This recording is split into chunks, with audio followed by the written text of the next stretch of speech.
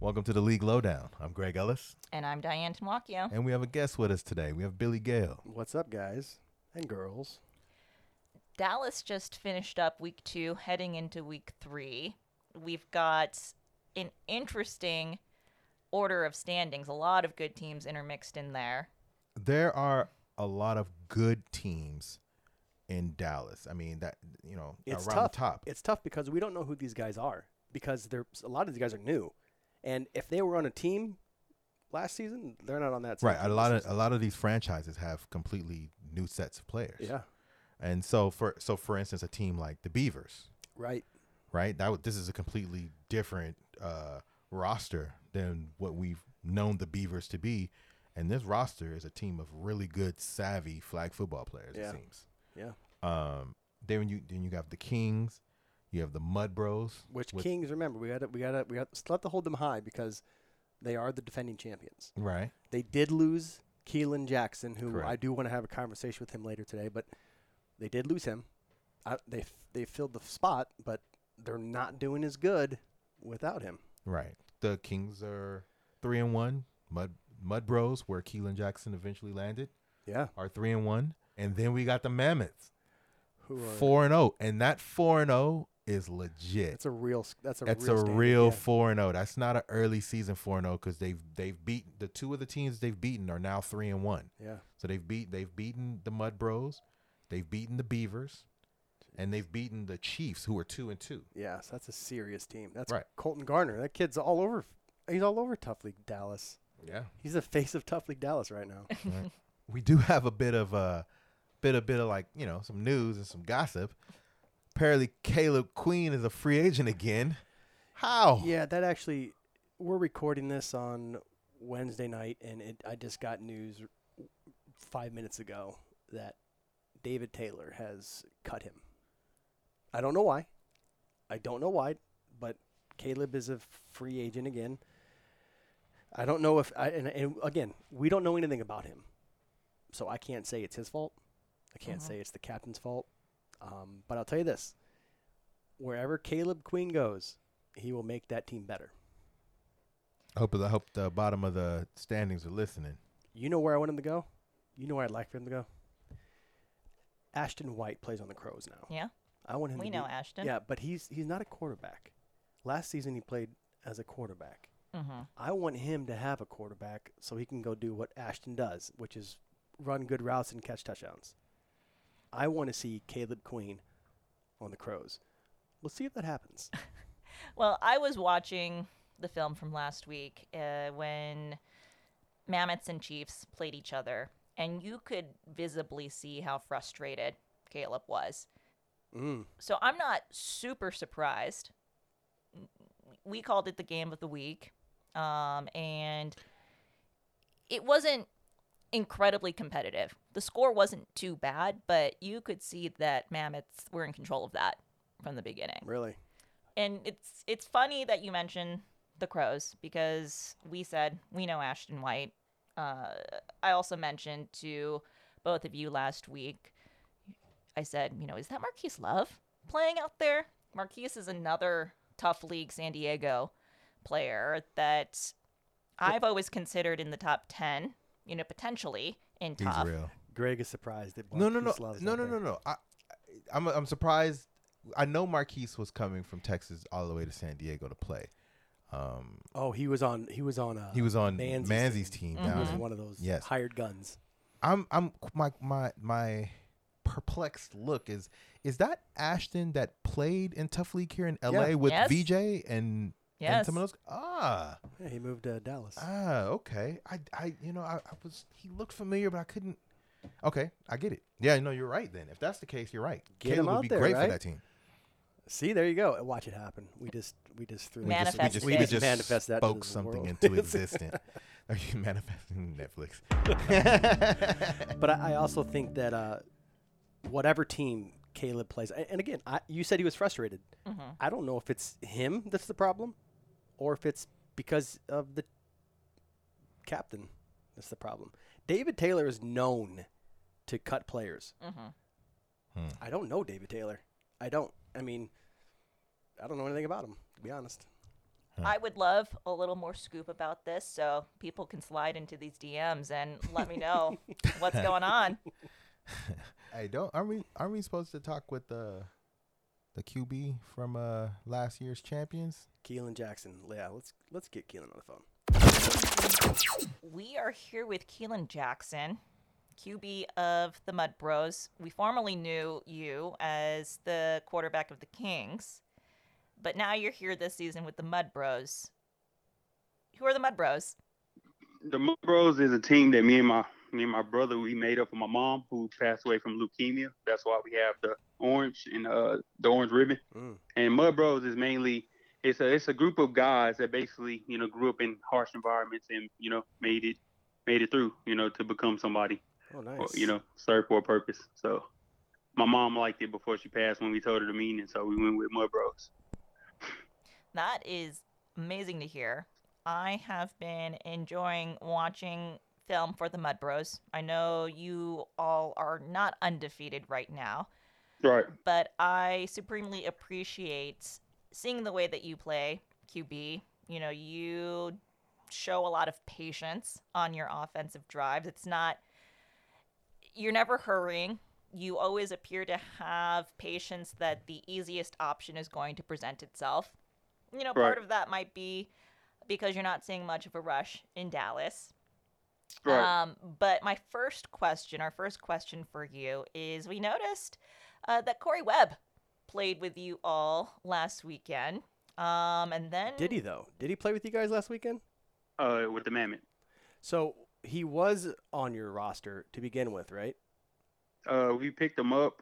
We had his uniform and jersey and everything, Oh. but at the last minute, I went with another option. What reason was this for? Well, I call Corey Busy Man. Yeah. Corey is always busy. Like, for instance, Corey is in Vegas this weekend, and he won't be playing with his team. So Right. it's more of because, with Mud Bros, everybody played a role. And I know if we have 12 men on the roster and Corey plays receiver or whatever position he chooses, we're going to need Corey every week, instead of trying to have somebody from defense play offense, somebody from offense play defense, That's a good especially- point. Good point. Yeah. So we have 12 men for a reason, 6 on defense, 6 on offense. Sure. Is he gonna refund you the money for his jersey? I'm I'm kidding. Don't answer that. You don't have to answer that. Messy. So basically, you're saying that you guys didn't really get rid of or cut Corey. He never really played for you guys. Yeah. He didn't really just come and play. Yeah, like right before he was about to do it, I just ended up going with somebody I feel like that'll be there each and every week. Nothing against Corey. That's my homie. I hope he can play with us next season. But no telling how the season go, because I definitely believe we'll play them in the championship. Keelan, I'm talking to you now. This is the first time we've talked to you. You seem like a really good dude. Answer me this: why did the Kings cut you from their team this season? Well, I left. You left. Yeah, I left. Because at the end of the season, it gives you an option to become a free agent. So when I became so I decided to cut myself and leave the group chat. So. Oh wow. Nice. Hey, that's big when you leave that group chat. That group chat's gone. Yeah. So why Yeah. did you do that?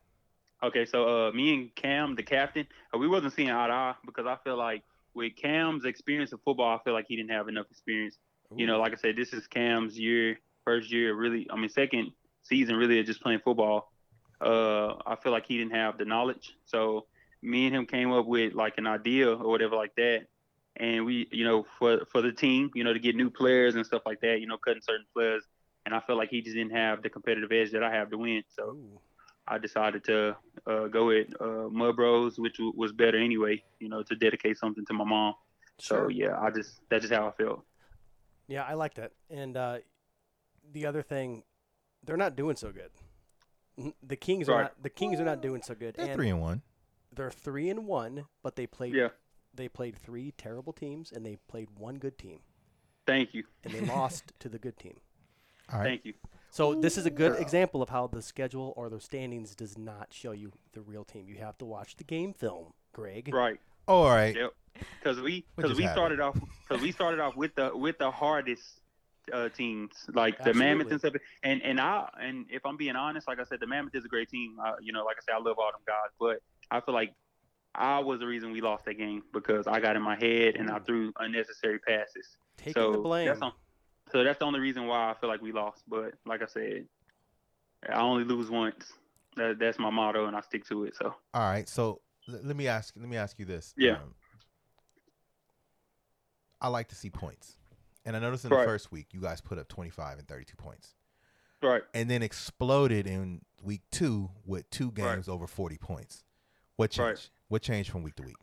Oh well, first week chemistry. When I got these guys, like I said, all these guys playing Mesquite, so we didn't play flag football together, but we didn't have the chemistry and communication. So then we had certain guys like we had guys missing, and then on top of that, just guys with injuries. So we cut a guy, added a guy, started like playing like pickups during that little week that we got off against like real good teams that been in Mesquite and just built that chemistry and came back and did what we had to do. Where is Mesquite as opposed to wherever Carrollton's at? How far away is that? I'll probably say a good 40 minutes, 45 minutes. Yeah, but in Mesquite, it's some good competition. So some of them guys are starting to get picked up and tough now. So, people trying to get souped up teams. Sure. I mean, you want to win. The Beavers are looking pretty good. You want to kind of talk about that a little bit? I mean, like they're technically in second place. I mean, you guys have the same record. Well, first we have to understand this. The Beavers that are this season are not the same team as they're not the same Beavers as last season. And that's been how it is. And we don't experience that in LA. In Dallas, the entire team of the Beavers were not even on that team. The entire team of the Twisters were not even on that team last season. They are moving around all over the place. Yeah, the idea of the franchise. Right? So this is an example of how when you start a location, like they're not catching on to like, we need to build a team to stay for longevity. They're like, we need to win now. They're not thinking like, hey, this needs to be a longevity team. Yeah, that's true. I 100% agree. Yeah, the Beavers they're a good team. What makes them so good? They have flag football players. I keep trying to tell people a lot, like, you can't just go get because we got like semi-pro players and people that play, So that's another thing that I want to talk about the Kings where they're struggling, but we'll talk about that whenever y'all ask it. But so the Beavers, they just got a good flag football team. So, people that know how to actually play flag, I try to tell a lot of people flag is a game of inches. Why, why are you trying to keep constantly do deep posts? And that's what everybody keep thinking about. Like, this is a game to go deep. That's all they're thinking about is deep. I want the yards. I want the stats. So that's all they're thinking. So I don't know. It's and for those who played football, you have to understand that the angles, even the body movements in flag football are different. Like, you play, for instance, playing corner. A lot of guys who play corner, and they're locked down when they play pads. But you get out here and flag, it's not the same movement for the receivers. It's not the same routes. It's not the same keys that you would jump on. And so it takes some guys some getting used to. And then, even just getting in position to make a defensive play in flag football is completely different, right? Because you're trying to pull flags. True. And like you said, flag football players. Well, what does that mean? I've said that before, but what do you mean when you say they've got good flag football players? What makes them good flag football players? The dips, the just knowing, when to turn their hips, when to dip, when to pitch back, or knowing that the short stuff matter. Just the little stuff like that, just little tiny stuff. Knowing how to pull flags. Knowing how to set up things, like it just little stuff like that. In football, you don't have to think that much. Great IQ.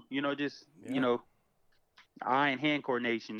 Just little stuff like that. So you're basically saying that the captain of the Kings was looking for football players rather than flag football players. I would say he didn't have the knowledge. He doesn't understand football. To flag pick football. The right kind of people. Yeah, flag. Yes. He just knows if somebody says I can play football, cool, then hop on the team.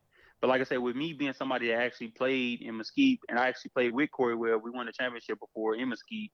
So like I said, I appreciate them for even like introducing me into this. But that's what I'm saying. Like when I study something, I study it hard. Like I stay up all night studying all these guys that we play. I swear. So I don't think he understands football yet.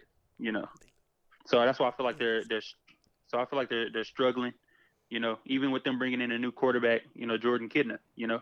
I understand that's John Kidner's son, but like I said plenty of times before, that don't mean nothing in flag football. He just a normal dude to me, because the plays that they're running, you can't run high school plays or just bring in this QB. Like I said, tough was kind of difficult for me too, even though I can throw and stuff like that. Like I said, now we kind of like vets now. So like I said, him being new to this, he got a lot of learning to do. So that's why I feel like they struggling. Okay, so I got two questions here. Go ahead, go for it. What did Mammoth do?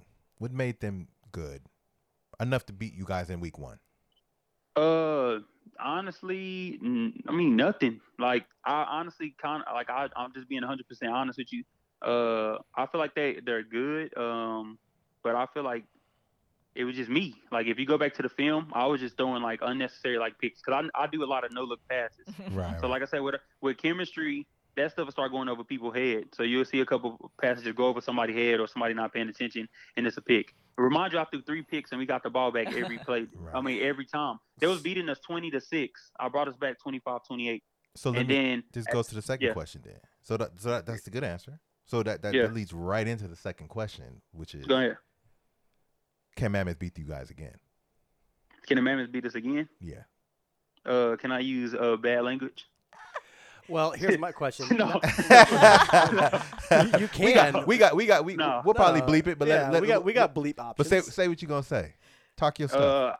I'm gonna be honest with you. No, I don't think they're gonna beat us again, and the reason why is because I study a team, man. If you look last year when the Headhunters, they beat us the same way. They was beating us like that too, and they ended up beating us in championship game. We beat them. Like I feel like, bro, I have grit. Like I'm a student of the game. Like I don't care if I got to step all day, all night. I know what each and every player do. I know what they bring to the table. So hell no, I don't think they're gonna beat us again. That's just how I think. That's just how I feel. Well, I don't know. Do you guys have a schedule right now? I do. Who do you play? Who does he play? I want to see. Are you gonna go 7-1 this season? Let me see. Yeah, definitely. We have the Kings, week 4. Us see. We'll tell you if you're going 7-1. All right, go ahead. Yeah. They're the Mud Dogs. Here they go. And then click on their schedule. Oh, there's a matchup with the Kings in week 4. Okay. Yeah. Yeah, you're going 7-1. All right. Oh, yeah, they are. Although that game on September 12th against the Kings, right. They're gonna be listening. They gonna be looking to show you whether or not they know football or not. Right. Yeah.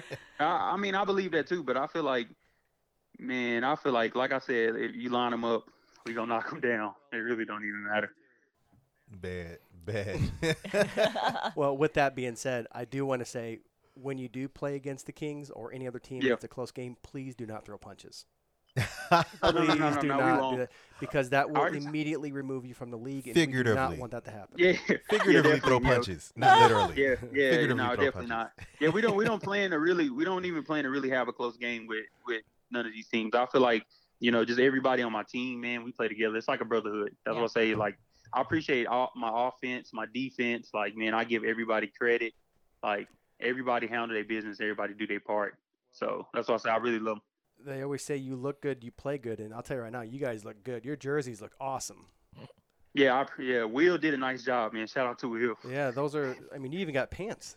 They look. Definitely. He looks. Have you seen him? Yeah. Mm-hmm. Yeah. Yeah, they look good, man. I'll tell you what, watching this film, there are 3 quarterbacks in Dallas that I really like, that I know, decently well watching the film. That's you, Colton Gardner, Caleb Queen. And it's so interesting how what I like about them is so different than what I like about you. I mentioned earlier your patience. You wait for the easy thing to open up. Whereas Colton and Caleb, they make really, really quick decisions all the time. And so where do you think you stack up against the 2 of them? Like, I would say the top, really. The reason why is because I feel like a lot of QBs is kind of one dimensional. Like if you actually come and see me play in person, I feel like I can move. I escaped the blitz. I haven't got sacked this year or last year. I know look pass. A lot of QBs don't even know look. A lot of them guys out there tell you, man, it's hard to pick his ball because he know looks everything.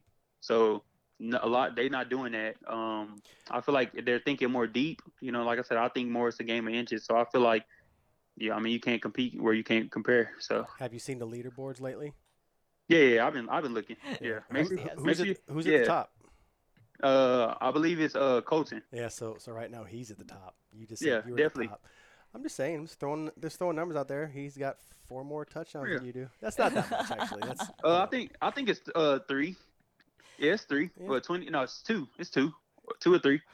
But Keelan does have a higher QB rating, so I'll say that. Yeah, definitely. So, but also, I would say, just watch this week, because like I say, I love to compete. So just be looking this week. I'll be there. I promise. Bet. I can't wait. We've talked before on this podcast about how Dallas is new, that there's a learning curve. Asking, will Dallas be able to compete when it comes to, the national games? What do you think defines Dallas? Tough football in Dallas, and how is that going to stack up against the other regions when it comes time for the national games? I mean, I feel like Dallas will stack up against anybody, honestly. Like I told Brandon, I wish really we could take the best players from Dallas and play other teams instead of having to be the best team in Dallas, Nah, then it becomes a tournament. Then it becomes the All-Star teams. And I know. So we can't do this. You're the first person on this podcast that just mentioned that the reason why you lost was because the first week because of chemistry, right?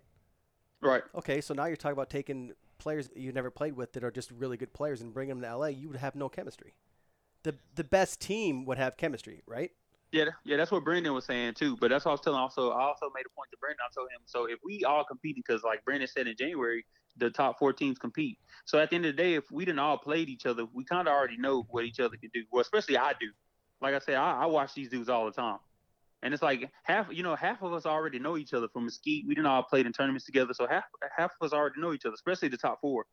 So it's like we all familiar with one another. So well, I got a question for you. You're telling me that you're a film watcher and that you constantly study these guys. Have you studied LA? LA? I didn't look in LA. I mean, I've seen the double blitz. I'll tell you right now, that's where you need to look. If you want to bring your team and you want to win, you got to watch LA. They've been doing it longer than you have, and I'm going to be honest with you, they're better than you right now. Gotcha. Keep that same energy you have. Yeah, definitely. Because you're going to need it. And just remember, this season and the tournament and the next season, those are all opportunities for you to get better. Yeah, for sure. Yeah, I like the other places are definitely, you can tell they've been doing it for a while, especially with the blitz. I'd be interested to see you against a good double blitz. I mean, like you said, you're mobile, so you can get away from the blitz. So that would be interesting. I mean, there's a lot of mobile guys, but can they throw on the run? Can they make the decisions quick after getting away from the blitz? Since unlike a lot of other formats, the blitz does not stop the throw clock, so you have to still be thinking while you're escaping. You'll only have 5 seconds. So can I ask y'all a question? No. For sure. So what is it that I can add to my game to y'all? Like, what is something I could do better? Because I'm always looking to become better. So hey, this kid's good. This kid's going somewhere. Like I really want to know. Like, and please don't. Utility in the middle. No. Utility in the middle. Okay. I'm gonna say this to everything. If you are going to win, and I'm going to say this, and I talk bad about New York, but watch kind of how New York uses their centers. I actually want them to use it more. I like how they'll stack up formations where they'll have 2 wides and they'll have 3 dudes in the middle, and you don't know which one is the center. Well, here's how you freak that. You put a quick receiver somewhere in those 3 in the middle, maybe even the guy snapping the ball. And with a guy like you who's mobile, right? You end up in a situation where not only do you have routes down the field, but now you put yourself in an option situation where you can just flick the ball to somebody who's quick.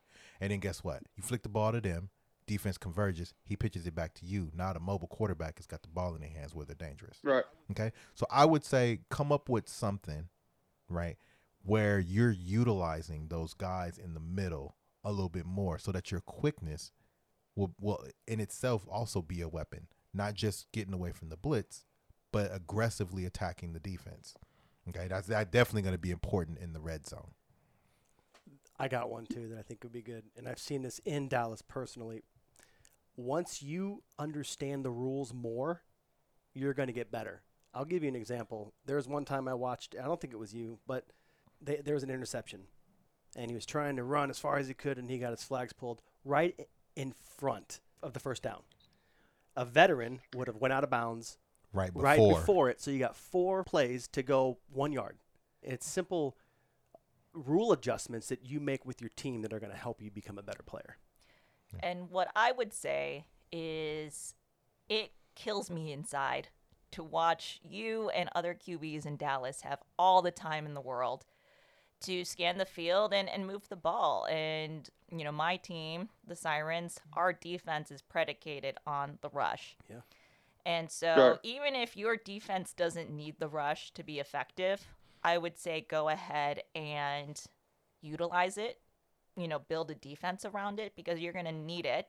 I do see you all likely potentially playing for, you know, a spot in the national, you know, tournament, but you don't need it in Dallas, but you'll need it later on. Yeah, that's why I said watch game film in LA to see what it is you got to do better. Which is why I'm telling you to utilize the middle of the field, knowing you're going to get double rushed. Well, Keelan, so we're approaching that all from different aspects, but we're saying the same thing. Exactly. How often do you throw to your center? Are you talking about dumping to the center too sometimes? That's exactly what I'm saying. Yeah, do you dump to the center at all? I mean, yeah, we do.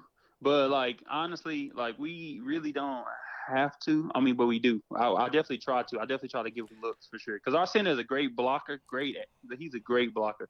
But also he could do routes and catch too. So we were just talking about that this week. I mean, I can't just put out our game plan, but, you know, we were just talking about that this week. So it's cool that y'all actually mentioned it. So well, yeah, because you mentioned it's a game of inches, and all you got, if you're in a position to where the clock is still ticking and you got 1 second left to go and you got nobody there, get inches, get 2 or 3 yards, 4 yards each time instead of nothing.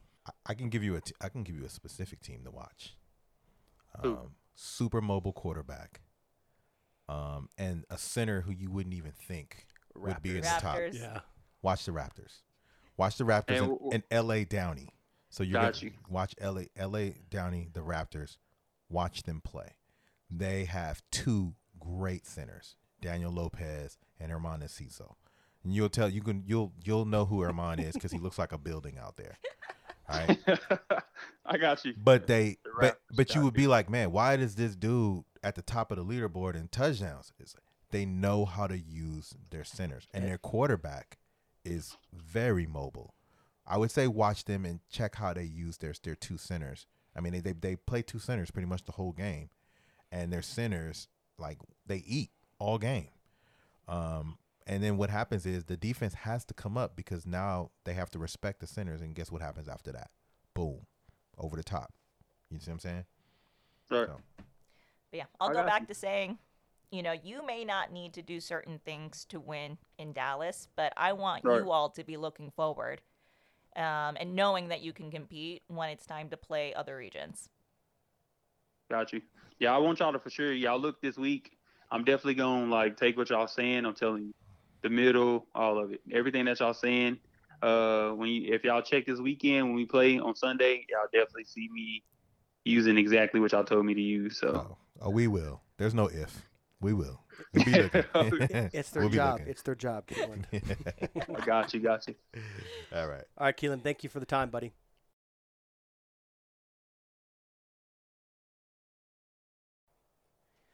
That was a good question he asked. Yeah, that is. It was a humble question. You don't have many people asking you, how do I become better? I mean, his humility is directly correlates to him being a student of the game and understanding that there's always room to get better. And because of that, I think he will. And he's going to stay at the top of Dallas because he's going to study. He's definitely going to go look at what we told him to. He's definitely going to take what we're saying. Isn't that crazy? And he's going to apply it. I am 100% confident that he's going to go back and look at the Raptors. And he's going to study Mark Hernandez. Yeah. I can't wait to see the video next week because I want to see how he applies it. Yeah. Right? Because I firmly believe it's important. I firmly believe that, utilizing the guys in the middle of the field is how you win. I mean, how funny would it be if he loses? I was definitely a bit down on Dallas heading into this season. I thought they had so much further to go to even be in the conversation nationally. But I feel more optimistic knowing that, like I mentioned, we've got 3 really good quarterbacks. I'm sure there are other quarterbacks who were like, well, what about me? Right. Show me. And I won't, Keelan said to watch the film on Sunday. We're watching. Yeah. And so we want to see, if you're not in the conversation right now, what are you going to do to put yourself in there? Yeah. Show me. Anybody who would say anything about, hey, but what about me? Show me. Show me. I mean, show me. There's a receiver in San Diego who could have easily been offensive and defensive player of the year. And I remember when we put out a top 5 receiver list in San Diego, he hit me up on social media like, Greg, hey, yo, what about me? My question to him was simply, show me. That was your statement to him. That was not. Are you going to show me? Okay. There's a question. There you go. There's a question. Are you going to show me? Show me? And then the statement was, show me. What happened? I go down to San Diego to watch him play. And he showed out. Mm-hmm. Like all of him until he got hurt. He went nuts on offense and defense. So anybody out there who says, what about me? Show me. Well, I'll say this. I like Keelan. I didn't know that about him. I didn't know that about his team. Mm-hmm. I think that's cool. And he seems like he's very well aware of the sport of flag football. I feel like that's going to be a player that we will see in LA. So St. Louis had games. Yeah, but I haven't seen them yet. No, I know. And listen, we've talked to James about this many times. He's now aware of how difficult it is to run a league. It's not necessarily a one-man show. He can't do it all on his own. I've talked to them thoroughly about the videos, and all I'm going to say is that moving forward, all the games will be recorded and they will be up when they should be. I will personally make sure of it, and I have personally made sure of it, so it's taken care of. They'll do that, and there will be games. You will see the games moving forward.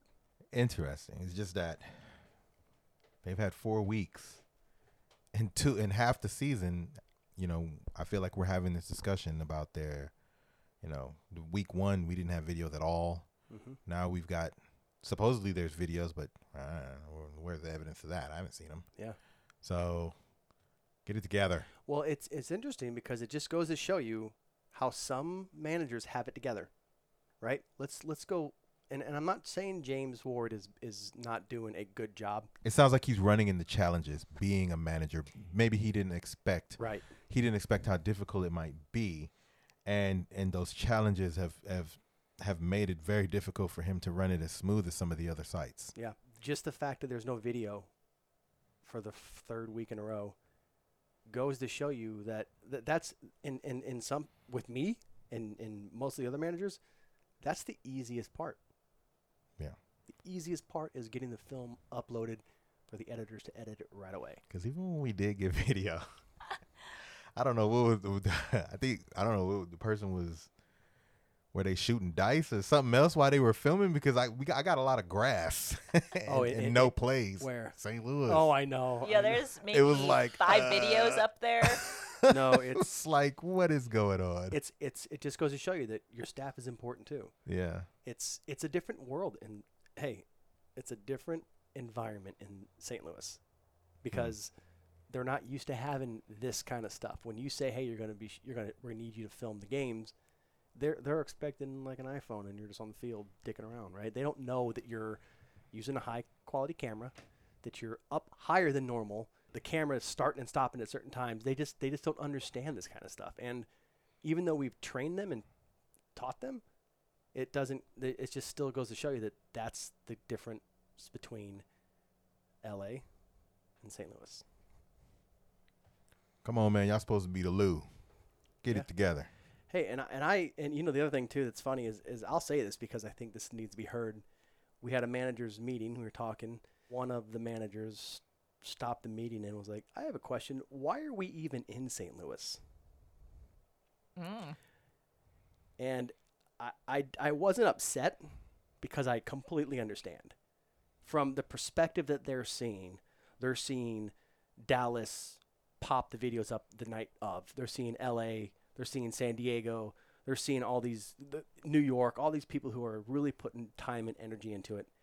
And then they see this, and they ask themselves, and they ask me, why are we here? Well, we're here because, number one, that's my hometown. That's where I was from. And it was one of the first places that we actually expanded to. And I wanted to make sure it was done right. In the first season, I actually ran it myself. And it went great. Videos were up. Everything was good. I can't be there all the time. I can't be there every weekend to do this. So I've hired out. And throughout the time, it's been difficult finding the right person. But we're not losing it. I'm not going to remove it. Right. We're going to keep St. Louis, and they're going to fly out to LA, and one of those teams is going to compete in the national championship. But it's just the rocky road until we get the right people. And I love the St. Louis brand of football. I have always said that, but I can't follow it. I can't show other people how good it is, what brand of football they even play, because I can't see it. And I hate it because I love the Wild Boys. I've always been on the Wild Boys train. And I heard from James that there were some teams that were coming in that, could play with them. And I want to see it. Well, the other thing I'll say is that there were a lot of new teams coming in because they were all coming in from a different format that wasn't ran very well. So they wanted to come playing tough, and they did, and they are. And with that being said, there was a fight that broke out last weekend. And it wasn't just a one player throwing a punch. It was the two teams. They cleared their bench essentially, and got in a fight. And then the camera turned off, and then we heard from everybody. This is what happened. Players were knocked out cold. Oh, it was a serious thing. So I got together with James and I told him, hey, those two teams have got to go. They're done. wow. We have a zero tolerance policy when it comes to fighting. That's one thing I want to make sure everyone knows is that this is costing us big time. Fights will ruin locations permanently. It's happened before. You can't throw punches in Tough League. I think there are situations that people get into, and sometimes the behavior of others really do determine how you react. I cannot in any way defend throwing punches in a flag football game or benches clearing in a recreational flag football game. So my look wasn't that I disagreed with anything you were saying. It's just my look was, I just don't understand how we get here. I've been in heated debates, been in heated games and things like that, but really throwing punches, the individuals have to understand what they're a part of. Okay, this is an organized recreational sport where the competition is going to be high because the people who want to win and people who hate to lose are one and the same. And things are going to get heated. But then you have to use your brain. Right. Okay? This is a business. And people aren't going to give us permits. People aren't going to allow us to play in some of the places we play if the expectation is that at any point, the behavior can get out of control. And I'm just shaking my head because of the film that I've seen. I was going to say that the Tropics are a contender. Isn't that a shame? Yeah. I hated doing that. But Yeah. I can't let them play. No. And they were aware of that. And that's what I'm saying. Like the Tropics, they better come back next season. I hope they do. They're such good people. But like I said, I'm talking to a bunch of people in St. Louis about next season and how it's going to go better. And there's a lot of things being planted, and it just takes time. And we can't say that St. Louis hasn't had time. They've been around for a long. They've been around. Yeah, they're one of the longest ones. Yeah. Yeah, they've been around for a long time. So it's not that they are new and they don't have the experience. It's just that things are different there. They operate differently, and I'm going to make sure that we get back on track. A new champion was crowned in New York in the Titan Cup. We had the Dragons. They played AAA in the championship. And when I watched the game, I was super impressed with both teams. Greg, I don't know if you feel the same way. I think you know how I feel. I want more points. I always want more points. I don't care if it was a monsoon. I don't care. They need to be like the mail service, right? Rain, sleet, or storm. Like I need points. Definitely need more than 4 scores. Yeah, but it's hard to throw a good ball when you have that thing completely. If it's a I've real played pigskin, in the rain. it's heavy. I've played in the rain. You adjust. You adjust. You adjust. I mean, now you can't drop back, 12 yards and sling it 50 yards. Not only is it going to be hard to get there, it's going to be hard to see. So you adjust. Now you run bunch formations. You cross. You pitch. Short stuff. I mean, like I said, it's just as difficult for the defense as it is for the offense. Pulling flags in the rain is crazy. Footing. I mean, you can get juked easily and say it was the rain. I don't have the footing. I'm slipping. That means that you should be able to score a little bit more. You got to adjust your game. If you don't adjust your game, what happens? You get a 13-12 championship. It was a slobber knocker. I know some people like Diane like those kind of games, right? Nah. I want points. I'm excited to see what they do for the Yuletide tournament, December 4th or 5th, whenever it is. There's going to be snow on the ground.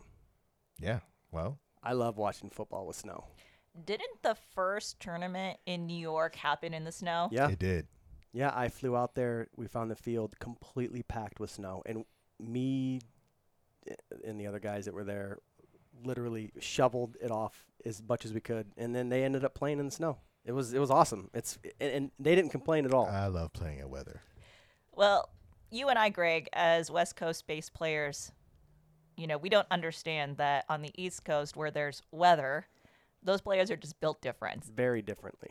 Yeah. Have you ever played in snow? Snow? No. Rain? Absolutely. So, you when you play in weather, you have to adjust your game. Yeah, but you in California, you don't adjust your game based off of the weather much at all. New York, St. Louis, Birmingham, they're always adjusting their game. It's always a weather issue. So then, in my book, then they should know how to adjust their game and, be able to put more points or be more efficient. But that could be their experience knowing that if they do try what they did when it was regular weather, they would throw interceptions and they wouldn't do as good. It was rain.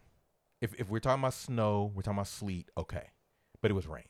I've played in rain before, and it didn't score 12 points. If I did, we would have lost, right?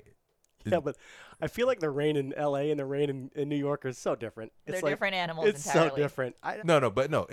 You're right. It normally, right? You don't play. But what we saw in the championship game, the video, it was rain. Wasn't that bad. It was rain. I mean, Sure. We've played in rain. It was rain. Like I said, if I can't speak to, playing in sleet, playing in, well, at least not flag football. In high school, we had games where we played in frozen ice weather on the ground. But you know what's funny? I grew up in the Midwest. All 4 years of high school, I didn't play in rain. I don't know. How I played in funny. rain a lot. Wow. So there's that. Yeah. Well, what's the name of the quarterback for the Dragons? Tony P. It's like some sort of Tony P. Let's get Tony P on the phone. Panini. All right, so we've got Tony Panio here with us.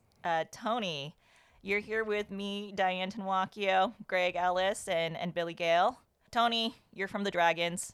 Dragons won the Titan Cup Congratulations. in New York. Thank you.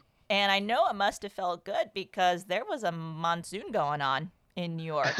Tell us about that game. Yeah, so the first playoff game we played, everything was kind of going fine. We were, moving the ball fine on offense. We had scored our first 2 drives, and then I think our third drive we scored, and it just started to drizzle, nothing crazy. And then obviously Hurricane Henry was in the area, and though we weren't hit by the hurricane, we were fairly close. So we got a lot of rain really quickly, and it definitely transformed the game in a lot of different ways. The first playoff game, and then obviously the championship. If you saw the championship, it was so incredibly wet. So there must have been like 10 drop passes between both teams.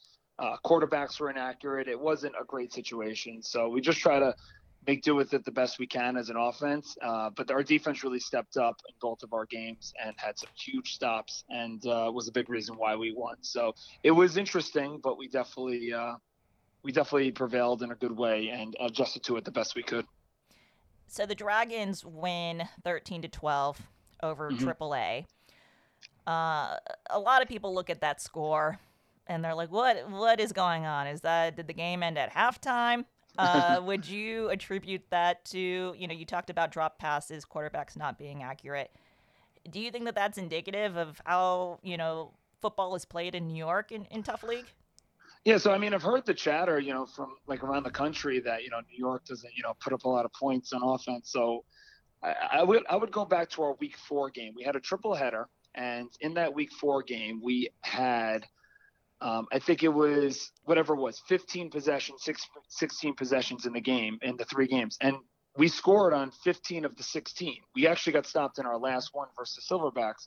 So like every time we got the ball, we scored. We maybe did it a little more methodically than some of the other leagues that are going on. That 13-12 score is for a couple of reasons. Yes, the weather, but I think number 2, that AAA defense was really tough and really physical. Not many teams throughout the season were playing man-to-man, and they decided to play man-to-man, which I think was a good decision because it was very tough to complete tight passes. So I think it has to do with the rain. But you have to credit the AAA defense because I played with against a lot of them or with some of them in other leagues, and those boys on defense could play. They know how to play defense. They play a long time, and they had a good game plan. So I would like to say the weather, but it was also a good defensive team, too, we ran into. And our defense, I think, was pretty good as well. We had a lot of interceptions this year. So I think it was just a good defense that got out there for both teams. So you're done. Well, then allow me to retort. Here's what I'll say. I'll give you this credit. You guys tend to be around 30 points, anywhere between 30 and 35 points a game. So I'll give you that. I don't know if AAA's defense is so much that it warrants 13-point game, even in the rain. What I'm seeing when I watch the games in New York is I like a lot of the formations that people run, but then I see 2 guys in a route. It's going to be hard to score points with 2 guys in a route, regardless of the defense. 2 guys, and then the releases happen really late. A lot of times there's 2 guys in the backfield looking for a block when there's no one rushing. So to me, I think that New York has lots of room to score way more points. I feel like you said, a lot of people are trying to be methodical. In a national game, 30 points is going to be a low score. This is a passing league, right? And there's a lot of advantages for the offense in Tough League. I don't know if being methodical is going to be the way to go, regardless of the type of defense that you're facing. I mean, there's tough defenses I see in all of the other conferences, and guys are putting up 40 and 50 points still, not because the defense is bad, but it's a passing league, and there's plenty of room to score. What I noticed from the Dragons is, there's a lot of times where you guys, you'll throw 2 or 3 incompletes and then you'll bust one for 20. And I don't know if that's going to be enough, right? You guys want to make it to LA, you want to play nationally. And I'm not just talking about the Dragons. I'm just talking about, New York in general, because it does seem to be you guys are with that smash mouth and you'd rather win, 23, 21. I just don't know if that's going to be enough nationally. I need to see more points. Now, I don't know if, like I said, if I can direct that to you guys. You guys do seem to be consistently scoring 4 to 5 touchdowns a game. 4 to 5 touchdowns is not going to beat the top teams in the other conferences. I just want to put that out there. Well, I mean, I guess the catch-22 is as a team, if we're scoring, let's go back to that Week 4 where we scored every time we had the ball in every single game besides that last possession. So it was 3 games we scored every time we had the ball. I don't know how you lose a game where if you're pretty much scoring on every possession, maybe you lose on conversions, obviously. But I think a big underrated thing about football is if you're having these methodical drives, you're keeping the ball out of, opposing offensive hands, which could be a little bit frustrating for opposing offenses. So, yeah, if a team's scoring 50 a game and we're only scoring 30 a game, we're going to lose, obviously. But if they're scoring 50 a game on 8 possessions and we're getting 8 possessions and not scoring as much as them, then that's the problem. But if we're scoring on the possessions, so what I mean is the possession percentage. If we're scoring on 85% of our possessions or 90% of our possessions, and so are the opposing teams, then it should be an even game. So when we get into a football game, whether we score in 1 play or 9 plays, if we have an equal amount of possessions, which you should versus an opposing team, you want to make sure your possession percentage is good, not necessarily, the points that you score. So I feel like in New York, yeah, the defenses may be, not, pretty good, or maybe the offenses aren't as great, but if you look at the percentage of what we were scoring on the Dragons and even some of the other teams throughout the league, if you look at Express in years past, that wasn't a team that got stopped too much. I don't know if they're putting up 60 a game or 50 a game, but they were scoring pretty much every time they had the ball. So I think that's something we were proud of is, the effectiveness of how we, moved the ball, and our possession percentage was very good. So that's a fair point. That's actually a really good point. Sounds like you thought this out. Absolutely. I think he has. Right. But here's the thing. Here's my retort to that. Mm-hmm. If your defense is such that a team can take that many possessions away from you, where you're only getting 4 to 5 possessions in a game, therein lies another problem. So even if you are scoring on 80% of your drives, if you're only getting 4 to 5 possessions a game, that means that you need your defense to get you more possessions. They can't let another team milk the clock in such a fashion that you can't get more points up or even more attempts at putting points up. Do you see what I mean? So it's one of those. It's kind of like you said. It may be a bit of a catch-22, but if the defense is as good as they're supposed to be in New York, with an offense as efficient as what you described, that still should equal more points. Let me say one thing about this Dragons defense. It's between the first 40, 50 yards, we were average at best. When we got to the goal line, I was so incredibly impressed because I didn't really play much defense really at all. We were excellent on the goal line. We really knew how to buckle down and stop the team from scoring. So we would let up these longer drives as a team. But I felt like when we got to the goal line, we played really tough. There wasn't a lot of easy completions. And I'm not going to be the one to say I'm watching all of the tough, leagues. I've watched some of the other games. I feel like the scoring, once you get to the goal line has been a lot easier. There's a lot, in this type of setting, I felt like our goal line defense was excellent. So, yeah, we do let up these longer drives a little bit, and I understand your retort. But I do think our defense knew very well how to bear it down.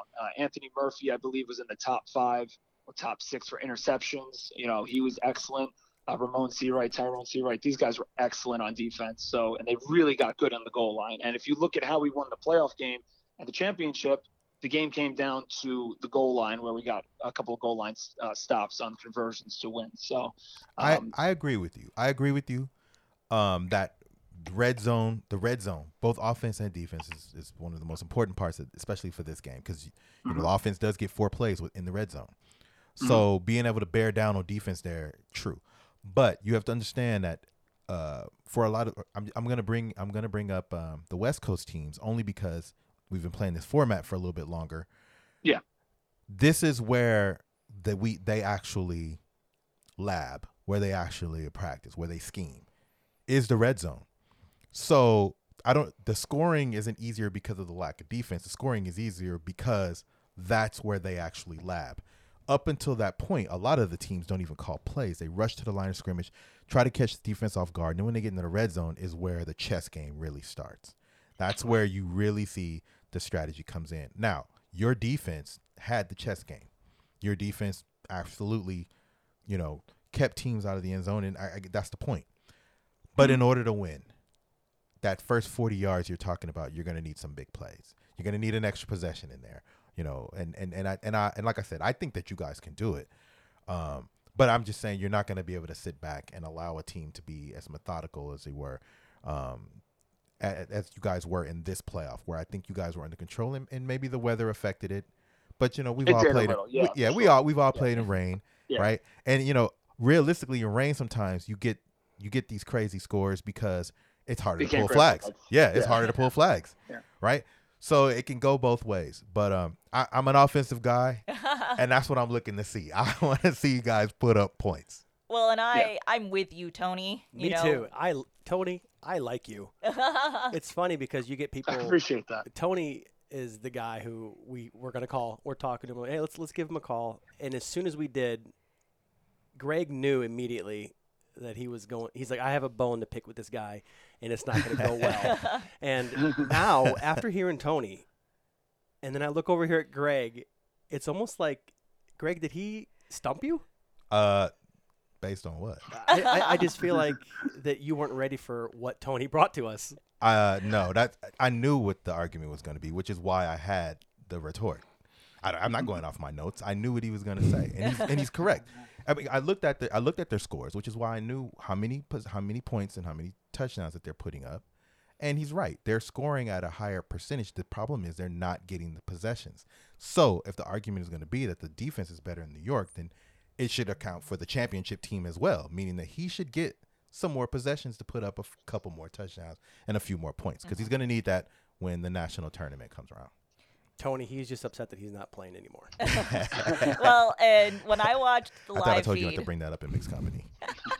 I watched the live feed of the championship game, which really gave awesome. me a new appreciation for how you all play in New York. I really saw how methodical each play was, and I really do think that that's going to frustrate teams on the West Coast when you all are having 9-minute drives, and suddenly they've only gotten 2 possessions in a half, and that's not what they're used to. And I also really saw how much pride players take in each defensive play. Yeah. And I didn't see that until I was able to watch the live feed. And, I was able to see how much was on the line for each player and their ego and their pride to make a defensive play in the championship game. Yeah. I would definitely say, not to bring up other leagues, but we have played with those guys on AAA on the same team. We travel together in other formats, and then against them. So I've had history of playing against them. So it means a lot. It's something where they've beaten me and I've beaten them. So it's always goes back and forth with those guys, which are great. What I definitely say is this. I think one thing not that we have to improve in New York is we are methodical, but we also take our time. We're not necessarily rushing to the line. I think your name Greg said. Yeah. Maybe getting to the line and really trying to push the envelope and stuff. We're not. Sometimes we're playing double headers, triple headers, so we're trying to space it out. Our roster was only 12 guys, maybe 11. Our championship game, we landed 9 or 10. We know we're playing a double header. In the rain, we want to, not overwork our guys sort of thing. A lot of our guys are going both ways. So we want to make sure we're not, overdoing it like that. But I'm an offensive guy too. I want to hit big plays. I want to hit big touchdowns. In terms of the playoff or the championship, I would definitely say everything down the field was really tough. It was very tough to get completions down the field. I think throughout the season, we hit some big plays down the field. But it was a lot tougher in the playoffs and the championship. But as it should be. Yeah. As it should be. Like I said, it was good defense, the rain, and maybe the pace we're going on is not good. But if you're to tell me we're going to score on 80% of our drives throughout the season, and then I think it was maybe less in the playoffs and the championship, probably closer to 65, 70. That's something we're pretty much good with, and we want to be perfect and score every drive. But the percentage was good. I think it's funny, and I one last difference I'll bring up is in LA. If we can get 9-10 guys to a game, we are stoked, and we don't care about preservation. Put it all out there. If he dies, he dies. So it's funny to hear you say that, and definitely that style of play lends to you being able to preserve more guys. But in LA, everything is fast. It's in a rush. And that's just the way it goes. So it'd be like I said, I can't wait until we can get these national games going on to see these different styles go head to head. Yeah, and I definitely don't want to get too far ahead of ourselves. I mean, we're one team, one of the real talented teams, Express, who's been a mainstay in New York, didn't play, actually, I think the last 2 tough seasons. So I'm sure they'll make a comeback and maybe make some noise and maybe make a run for it. There's some other good teams and good players. So we would love to make it out there. I think it'd be great. We're happy to have won the league portion, but I know we could also compete on the national level too. So it might not be us or whoever it is, but we take New York flag football very prideful, and we play multiple formats, and we've done well in those formats in terms of different levels. But we know we can compete at this tough 6-man level too. So we're excited to show what we can do whenever that time comes. Tony, do you know how close you are to actually going national with your team? Not exactly. I know we're in one of the better shapes than pretty much anyone else. Absolutely. I don't know the exact number, but I know there's another league and then there's another tournament, and if we can win one of those or do well in both of those, we should be in good shape. But so I can give you the a numbers. little bit of a mystery. Yeah, go ahead. Let me give you what we have right now, and this could change based off of specific situations that I won't get into. Okay. Right now, you guys, the Dragons, you have 226 coins, something like that. Is that what it says in there? Sounds right. Yeah. That's really good. In fact, because of COVID and because there is only one more season left, right? We sat at this table and we pretty much just said, you guys are almost right. You guys are almost guaranteed to be into what they call the Tough Cup qualifier, which is the Yuletide tournament, which determines which one of you goes. That's in December, right? That will be December. So yeah, I would say you guys are a shoo-in for that. You guys at least can get there. So you just win that tournament. It doesn't from here on out. You don't even need to put up coins. Yeah, you're already in the top 4, in my opinion. Right. It'll be very difficult. Ticket to the dance, so to speak. Correct. This was a huge win. Big win. Because it takes a lot of pressure off you guys to have to win again. Right. Not play to win always, but I'm just saying, you guys, as of right now, if you made it to the playoffs, in the next season, that'll most likely give you guys enough coins. Right. Yeah. That'll most likely give you guys enough coins to get through it, especially if you keep. I'll bring it up again if you keep scoring at the clip that you're scoring. I saw all the social media chatter after you all won about how it happened because certain players, certain teams weren't there. You named Express. Yeah. Do you think that you still win if Express is there? So let me say a couple things. I know a lot of the guys on Express played against them, most of the different formats. This is their best format. The 6 format. That's their best format? Their 6-man format is probably their best format. I have played them in 6-man. I have a fairly okay record. I'm not undefeated. I'm not, 0-4, somewhere in between. I don't know exactly what it is. I've never played them in tough because this is my first year in tough. If we played them, I would say 10 times, and I'm just being, honest. I feel like they'd win somewhere around 5 or 6, or we'd win 5 or 6. It'd be a very even matchup. I think a lot of the guys on their team, especially their captains, would kind of feel the same way, but their credibility and what they've accomplished is a lot more than us in the last couple of years. Sure. In terms of tough. So I don't want to get too far ahead of myself. I respect a ton of those guys there. Their quarterback, Alphonse, is an awesome 6-man quarterback. They're extremely fast. They hit the big play well, and they have great rushers and play very sound defense, one of the better secondaries. So they really have the complete package. But ultimately, I feel confident, that we could, hang with them. And as long as we make a few plays in the game, we could definitely win, multiple times if we played them 10 times. So I would definitely give them the edge. They have the more experience. But if we were to get into a game with them, I don't believe what the social media was saying, that they'd win by 3 or 4 touchdowns. I don't believe that. I don't think they believe that either. If you talk to the captains on their team, and I think that would be an incorrect statement. It'd be a close game, 1 touchdown either way. You named all of the places and all of the aspects that Express is really good. I do believe there is one aspect of their game, though, that they severely need to improve, and that's admin. You can't play in the league if you don't sign up on time. They got to get into the league. And so, I understand that, they may feel that people kept them out, but, we can't allow teams to sign up for the league after the league has started. Right. Yeah, this is not a business, and this is not a precedent that we want to set at all. Right. There are deadlines. There are dates. Everyone knows well in advance when you can't, wait until the last second, wait till the league starts, and then realize, you know what? Nope, I do want to play. Doesn't work that way. So somebody needs to write a letter to their admin to say make sure to get their stuff in on time so they get in this fall league if they have any sort of aspirations to come into the West Coast. And that's to say there's nothing to take away from, you and the Dragons winning the Titan Cup. And so Tony, I do have a question. You guys played in the tournament last season, right? The Dragons did. So you did not, though. You were not. I was not the quarterback. They had Kenny Seeger, who is a legend in New York flag football. I believe he was playing quarterback. Or well, why did they play Spartan?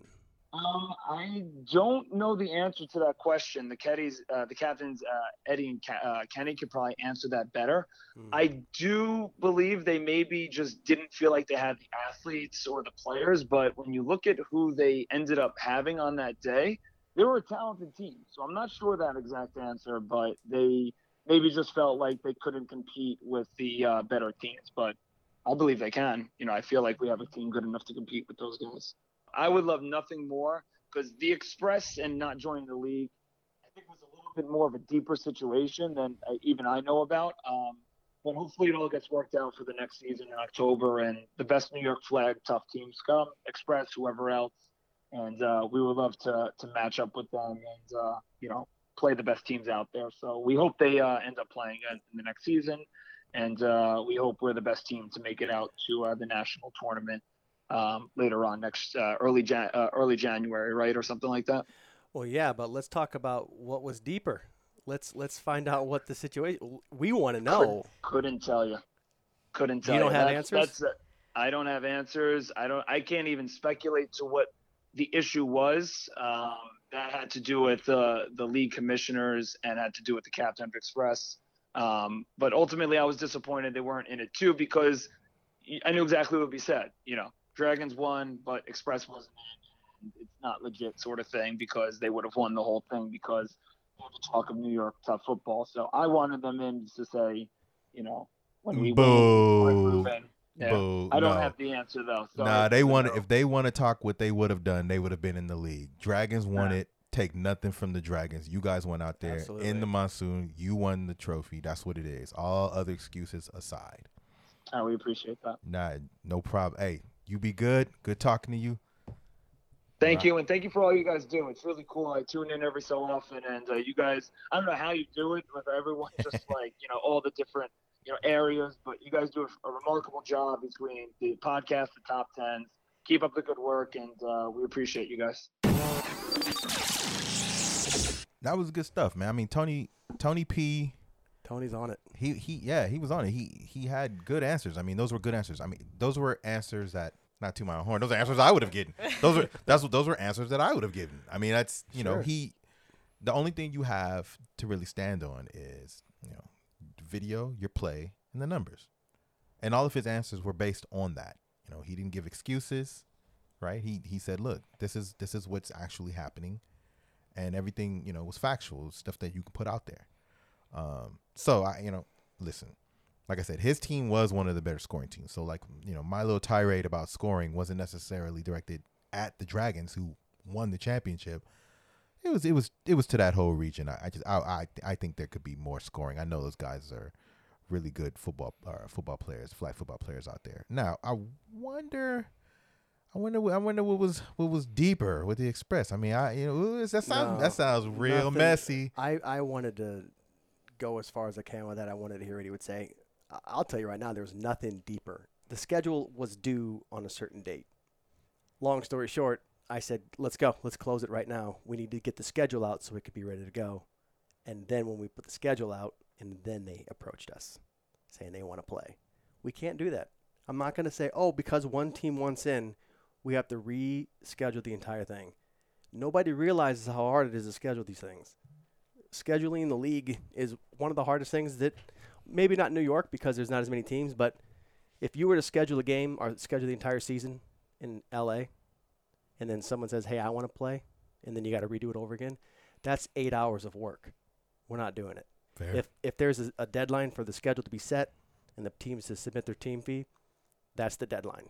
And Express did not. They did not hit the deadline. Fair enough. Now, that's to say, I definitely want them in next season. Sure. Tony talked about it. He wants to play against the best. I want to see them play against the best, and that includes Express. If you're listening, Express, we don't hate you. We want you to play. We love that you guys are good.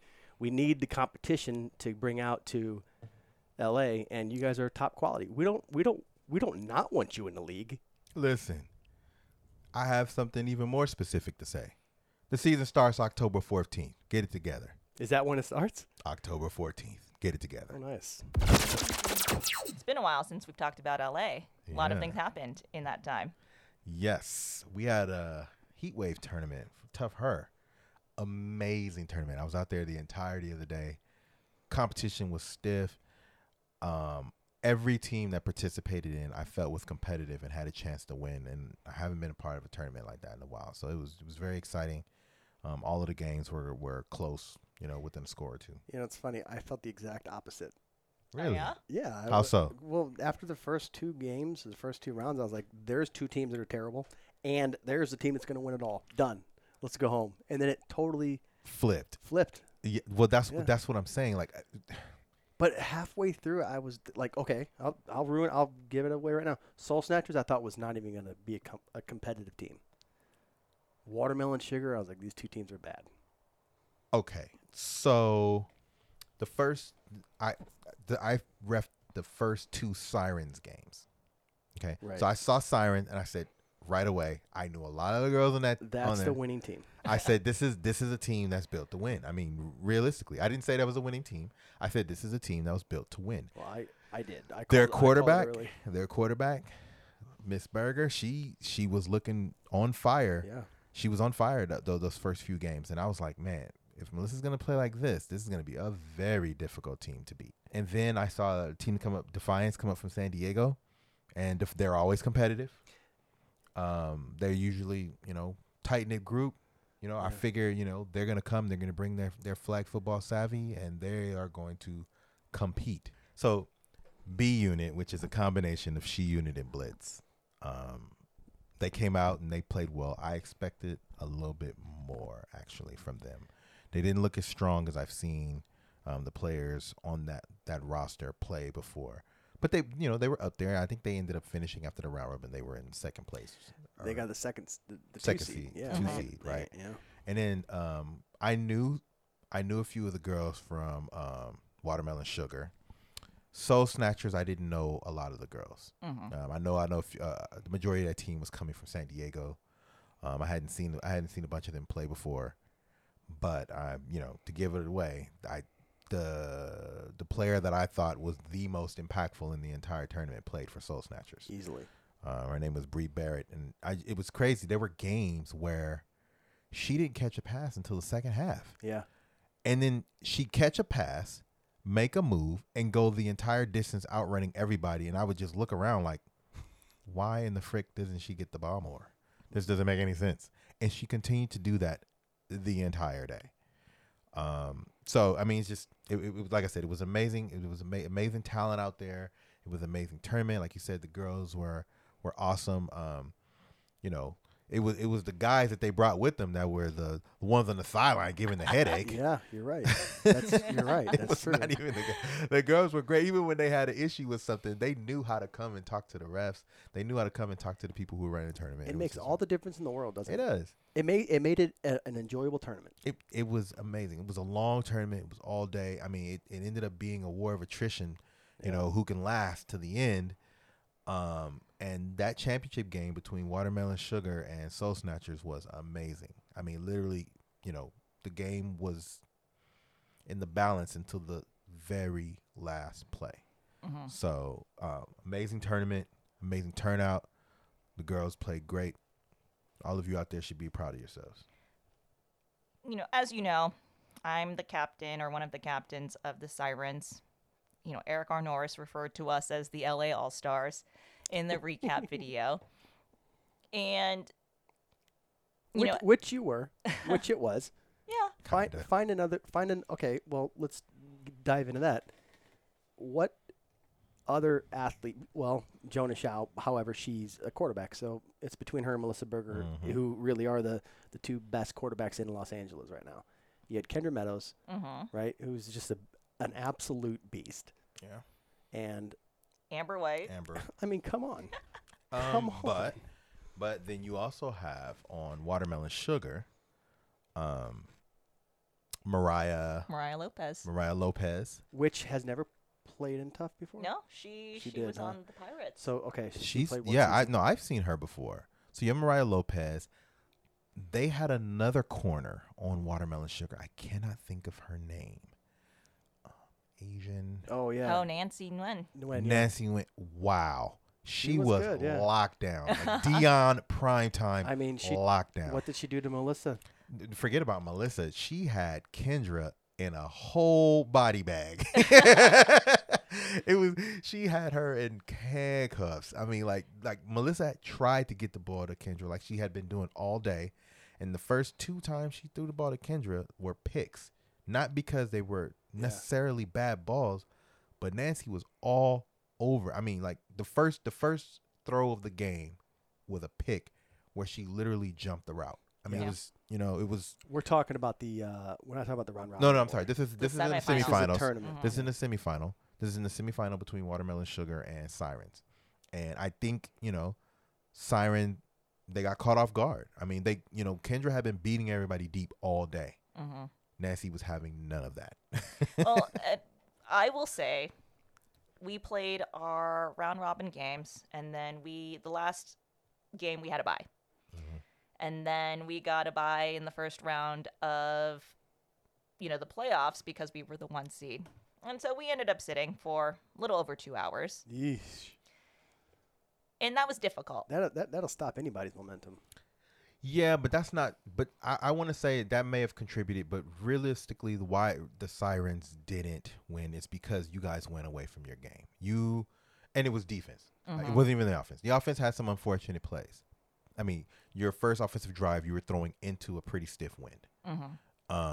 But on defense, you guys sat back and let Turbo pick you guys apart. I'm sorry, I don't know her.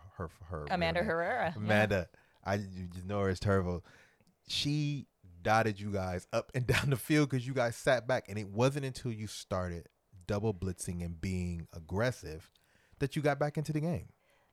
And it was just one of those things where it was like, I don't know why that was the game plan coming in. We're going to sit back and let her throw for 7 to 8 yards. Did you guys change anything up?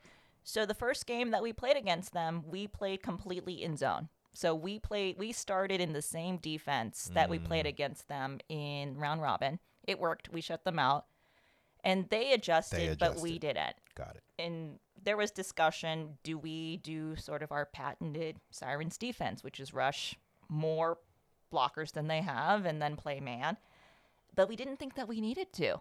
And we didn't make the change until it was too late. And it wasn't even too late because it came down to a single play at the end of the game. To a conversion. That was awesome. And you know what? I know Kendra feels bad, but that was fun. Here's why Kendra should definitely not feel bad. The only reason that they were in that situation is because she made the most improbable interception there was. Oh, I know. Oh, my God. So I will tell you the story behind that. It was almost illegal. Huh? It was almost illegal. She got there. Literally, if she'd have gotten there a millisecond. So later, it would have been a flag. Yeah. I fancy myself a pretty good defensive player. I'm the defensive captain for the Sirens. And before that drive, I said to Kendra, I am taking myself out, and you are going in because we need a pick right now. And you're the one who's going to get the pick. First play of that drive, she makes that play. It was amazing. So the only reason we were in the position to potentially win that game on the last play was because of her. Or I'll also say because of you. If you wouldn't have pulled that flag, that girl would have scored a touchdown. Who was that? On that somebody broke free, missed the flag, and went like. Oh, it was Mariah. 30 yards. No, it was. Wasn't it Mariah? It was not Mariah. No. Yeah. And if it wasn't for you, it was I'm sorry. She just had a baby. No, that's Mariah. No, that wasn't Mariah. This girl literally had a baby like 2 or 3 weeks ago, and she's out there balling. If women are amazing. Let me just say, women are amazing. Because I can tell you right now, if I'd have stubbed a toe, I don't know in 2 weeks if I'm playing. She had a baby and was out there going the distance. If it wasn't for you to pull that flag, that would have been another touchdown. That would have. Because you guys stopped them on that. Yeah. That was a 4 and out for them. Yeah. So kudos to you. Yeah. So I digress. Going back. So now, because you did that move, now you guys got the ball back and you're moving forward. Okay. I don't make it look good, but those chase downs are my specialty. Hey, listen, they're big plays. I mean, the momentum plays, right? It's one of those things where a stop is a stop, but that's a special kind of stop when they think they got easy points and they end up with nothing. Yeah, I mean, it was fun. It was an all around fun, and it really made me realize that there could be a market for tougher. However, I'd love to debate this right now with you. There's just not enough teams to have a full season. Correct, because even with us getting players from all over, and we were at San 6. Diego, we were at 6. Yeah, if we can get 6 solid, or even you want to have a season to where you don't play. You want to be able to play every team once, right? Not twice, not 3 times. Yeah. Right. So if we can get 8 teams in LA, there's absolutely chance. There's a big chance that we can have a tougher here. Mm-hmm. Yeah. Well, Melissa Berger and I, we debate this all the time. She believes that with the right amount of effort in media that we can get enough teams to do a tougher league. I am one of the greatest champions of the women's game in LA. Hey. Subtle brag. And Hey. I am happy to, acknowledge that I haven't seen that.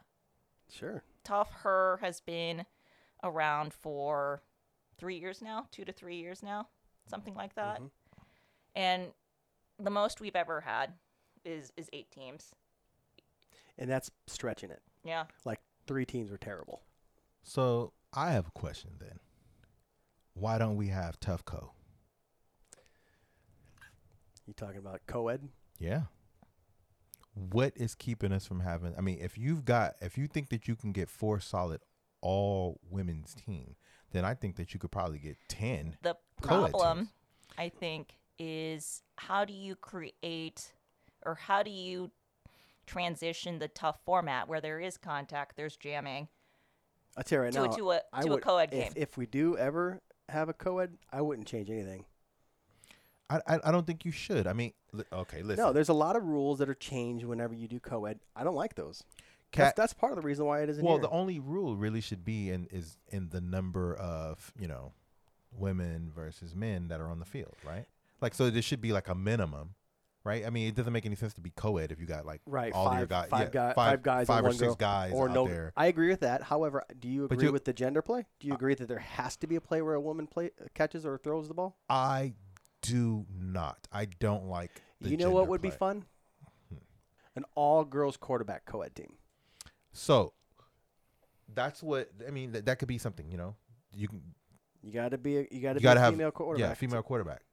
I mean, like that would be great. I mean, because then all you're really looking for is what 8 female quarterbacks, and LA's got that, right? They do. There's a few right quarterbacks that I know of that we could reach out to. I think that would make it interesting. I think if we ran some sort of a tournament or something with that format, test it out and see. I think that would be fun. If anything, I would make it a tournament. The reason being is because tough men's, it's nonstop.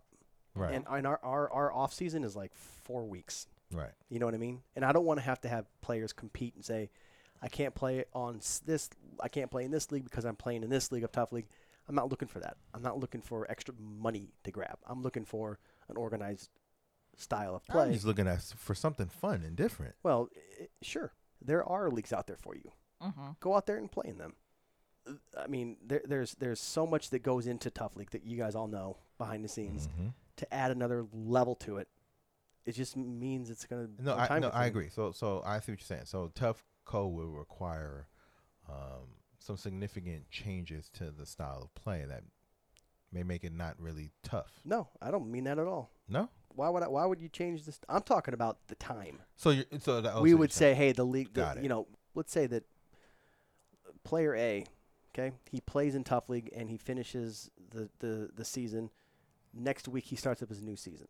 Mm-hmm. That's back to back to back to back to back. That's nonstop. And to me, that's just spending so much money. Now, if you're that person who doesn't care, fair enough. But I care. I don't want people to be. I'm not looking at this for the money. I've already told you guys this, and I don't want people to be like, another $80 to play again. It's just not something I want to do. Let me tell you about a specific conversation I had with several players in the Heat Wave tournament. Okay. They said, "Man, this is a lot of games we're playing today. I've already played 3 times this week." Yeah. If players are playing, and this was a girl in the tough. And playing could have been me, because that's true for me. If they're gonna play in 3 times a week, I don't see why they wouldn't want to participate in a tournament. Right. I you know what I mean? And then sure, it would be something different. And everything Tough puts out is top notch. I mean, uniforms, ref, field, videography, right? That stuff, all of the media, the memes, the pictures, the social media that goes into it, right? That makes the league fun. So putting together some sort of a co-ed tournament, and I like the idea of like having a female quarterback co-ed tournament. That'd be amazing. You would have a female quarterback. You could have a male rusher or a female rusher. Any of the other rules they all apply. They're all the same. The only difference is you have to have a female quarterback. There are no gender rules. There are no gender plays. Correct. Mm-hmm. Everything is the same. I think I would be with that. I mean, there are girls who play in Tough now, right? Sure. I mean, Kat Kaker comes to mind. That's probably the only one. There's been other girls. No, in San Diego there was a team made up half of girls. You're right. There was. Half the team was girls. You're right. There was, and there was no difference in rules. They played Tough 6 format, and they had a good time with it. They played well. They were at the top of the standings. I mean, and watching them do that sparked conversations with me. Why aren't the Sirens doing that?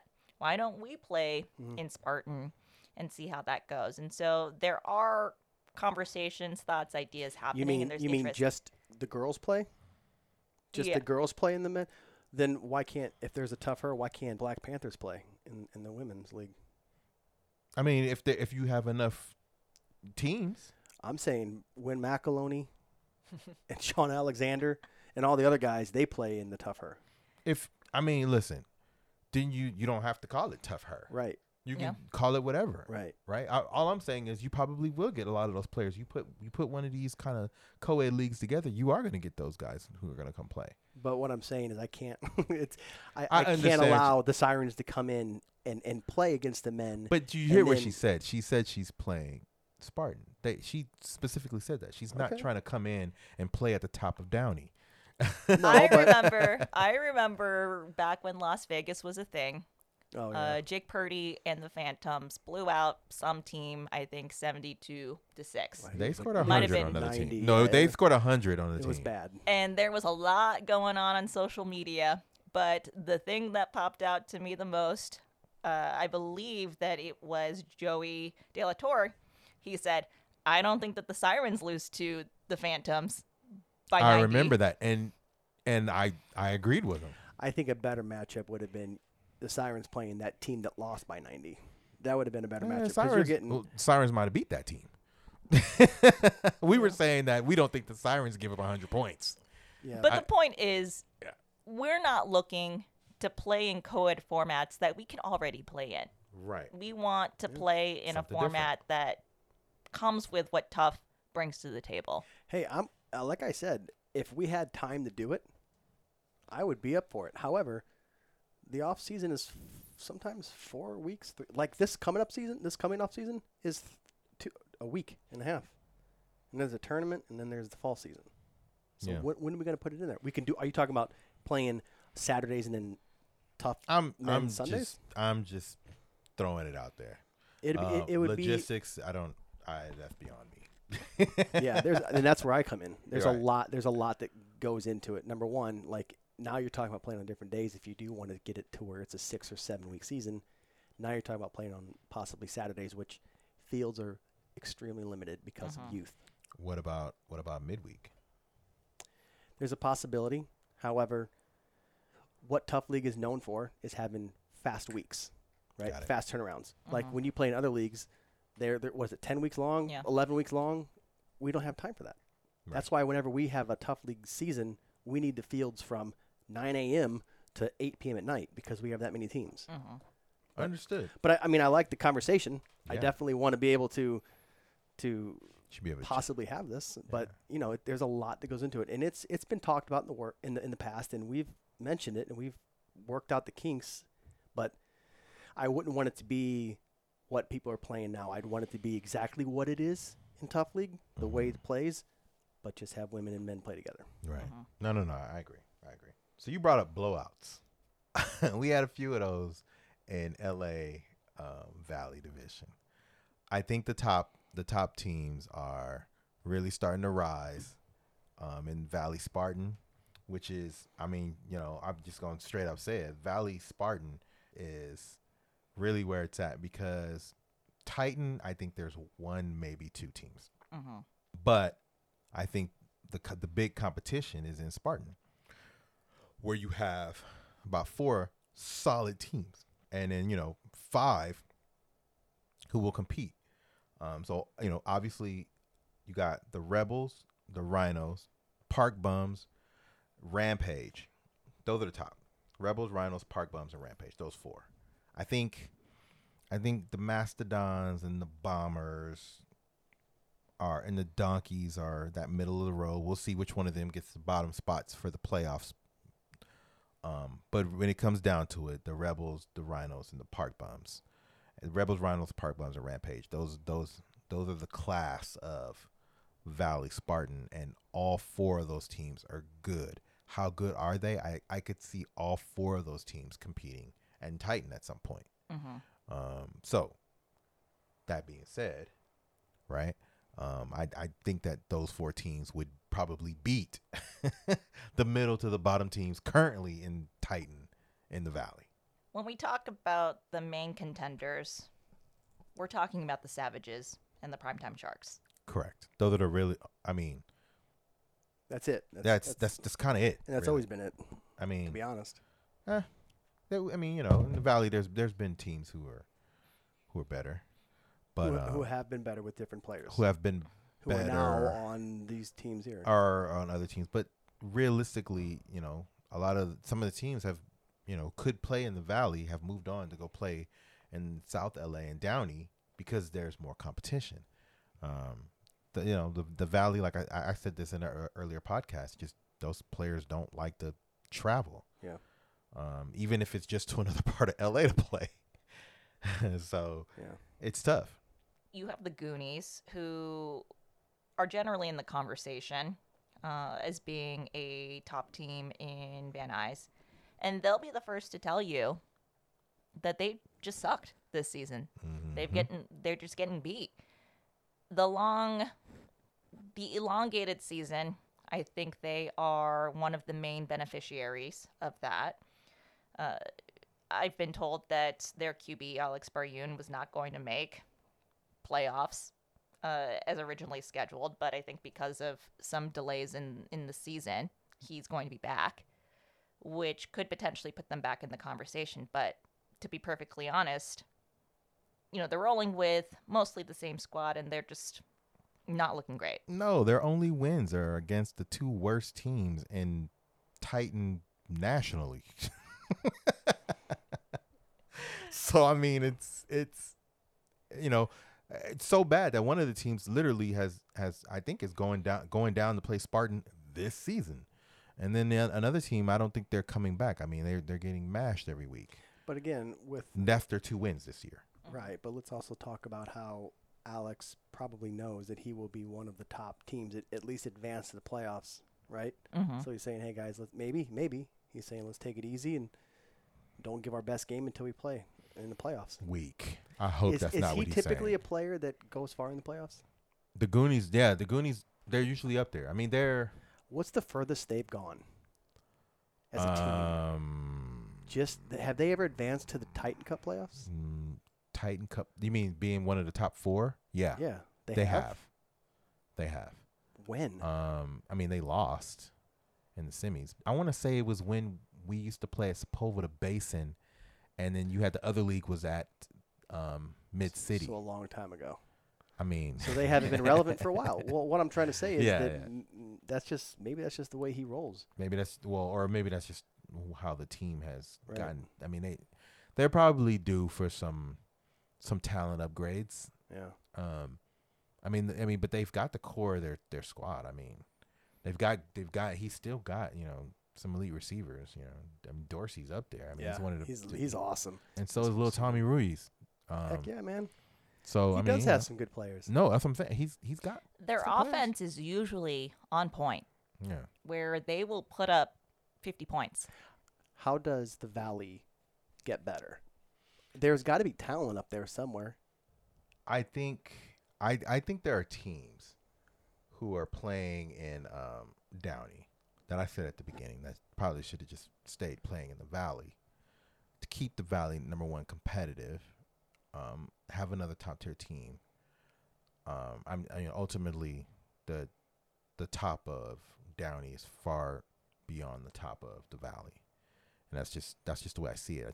I wonder if the players in the Valley see the same way. I don't know. Are they going to disagree with you? But I listen. Yes, they are, and they should. If they're real competitors, they should disagree with me, and they should want to show me different. Yeah. But like I always say, show me, and they haven't. I've had people come to me and be like, "Nah, man, we're the ones in the Valley to beat," and then they immediately take an L. Yeah. And it's like, I mean, I can't say I'm the be all end all for knowing what should be. I mean, my pick for winning LA is not even gonna make the playoffs. Yeesh. So, you got to play the games. Yeah. But we'll talk about this a little bit, but as you are alluding to, there are some teams that we thought would be contenders in Downey who aren't even going to make playoffs. And so if you are a 4-on-4 team in Downey who is not going to make playoffs, do you suddenly start looking at Van Nuys? That's interesting. And thinking, I have a better chance of making it to the playoffs if I go to the weaker division. Do you think that that's a way to start evening things out? Okay. Sure. The specific team I'm talking about, no way. They want to play the best, and they're going to want to play the best, and they're not going to want to take that route. There are other teams I don't think have a choice, and I think they should take that route. And that's just the way it goes. I think Showtime should be in the Valley. I think Showtime should have played in the Valley. They would have been a top tier team. They would have played, they would be playing the Goonies and Savages. They'd be playing Primetime Sharks. And I think that's really more where they are, as opposed to they haven't beaten any of the top teams in Downey. Yeah, but I also think that John is the same way. John, I think John Taker is like, I want to play against the best. Fair enough. Unfortunately. And I respect that. Yeah. I respect that. I do too. And I'm not going to say go to the Valley because you're not winning, but under the table I'm saying go to the Valley because you're not winning. I think that it would be kind of fun to see a team with that much flamboyancy in the Valley to kind of shake things up a little bit. Yeah. Even a team like B.O.B. I think would do great in Van Nuys. I'm trying to remember. But I think B.O.B. is definitely LA based, and see where I believe Caker's squad, Showtime, it's kind of in between. They can Valley, Downey, they're kind of in between. It would be LA traffic ride. But no I don't what. really think that a team like Showtime focuses on the travel anymore. Meaning that they'll go anywhere. They'll do it. They'll go if the league was in Temecula, they'll go to Temecula and play. Right. John's known to do that. Right. I still think they match up better over there. I mean, if you look at like I said, if you look at the standings for Van Nuys, there's really one team. They're Savages, right? I find it hard to believe any other team beats the Savages from the Valley. So if we're talking about the current playoff format, where you're going to take the top 6 from Downey, top 6 from Van Nuys, you're going to have the big tournament. The winner of Van Nuys is going to play the winner of Downey. Before you say that, it's the 6 advance, or the 6 go to the playoffs. Correct. And that's called the tough, or excuse me, the conference playoffs. Conference playoffs. Right. The top 2 will advance from each conference to the Titan Cup playoffs. To the Titan Cup playoffs. So you'll have 2 Van Nuys and you'll have 2 Downey. And then those 2 teams, the Downey teams will play one another to find out who the conference championship of Downey is. Mm-hmm. And the same thing with the... So I can say for Van Nuys, I believe it'll be Savages and Primetime Sharks. I agree. I mean, that's not but for science. Downey, goodness gracious. So let's just get to Let's get to Downey. Let's just get to it. For Downey, I thought the Black Panthers were going to be one of the best teams in California, right? Obviously, what didn't happen. Yeah, you got to roll back the tapes. Man, you don't have to roll back anything. Now, why is that? Is that because of the talent? Because we've talked about this before. Like, if you have the best players, that doesn't necessarily mean you have the best team. No, Black Panthers, from what I understand, are a little bit in flux in ideology and play style, and they have still yet to fully embrace the flag football style, right? Taking what's there. You know, their quarterback, Sean, has this big old arm. He does. Mm-hmm. He wants to show it. He's trying to fire the ball 25, 30 yards every play, right? Maybe sometimes they need some dump offs. They need to know when to dump offs. Have some shorter plays where you don't need that big arm. By comparison, Sergio, the quarterback for Savages, has a big arm, but he's learned, I got to dumb down. I got to take the 5-yard route. I got to hit my center. I got to use some touch. Everything can't be a fireball, right? I think Black Panthers are learning that, but they're learning it a hard way. And so they've taken some losses that they just should not have, right? And just, you know, they got a loss to B.O.B. They got, you know, they Mean Machine is good, but I still think they beat the Black Panthers. And then they lost to the top teams. You know, they've lost to the other teams at the top of the standings, and it's tough. But I mean, I don't want to talk about them anymore. They're not in the playoffs. You know, RBK, you know, their captain Paul told me, he said, "Look, we're gonna get our team together. We're gonna get right." He's like, "I'm gonna be at the top." He's like, "I'm telling you right now.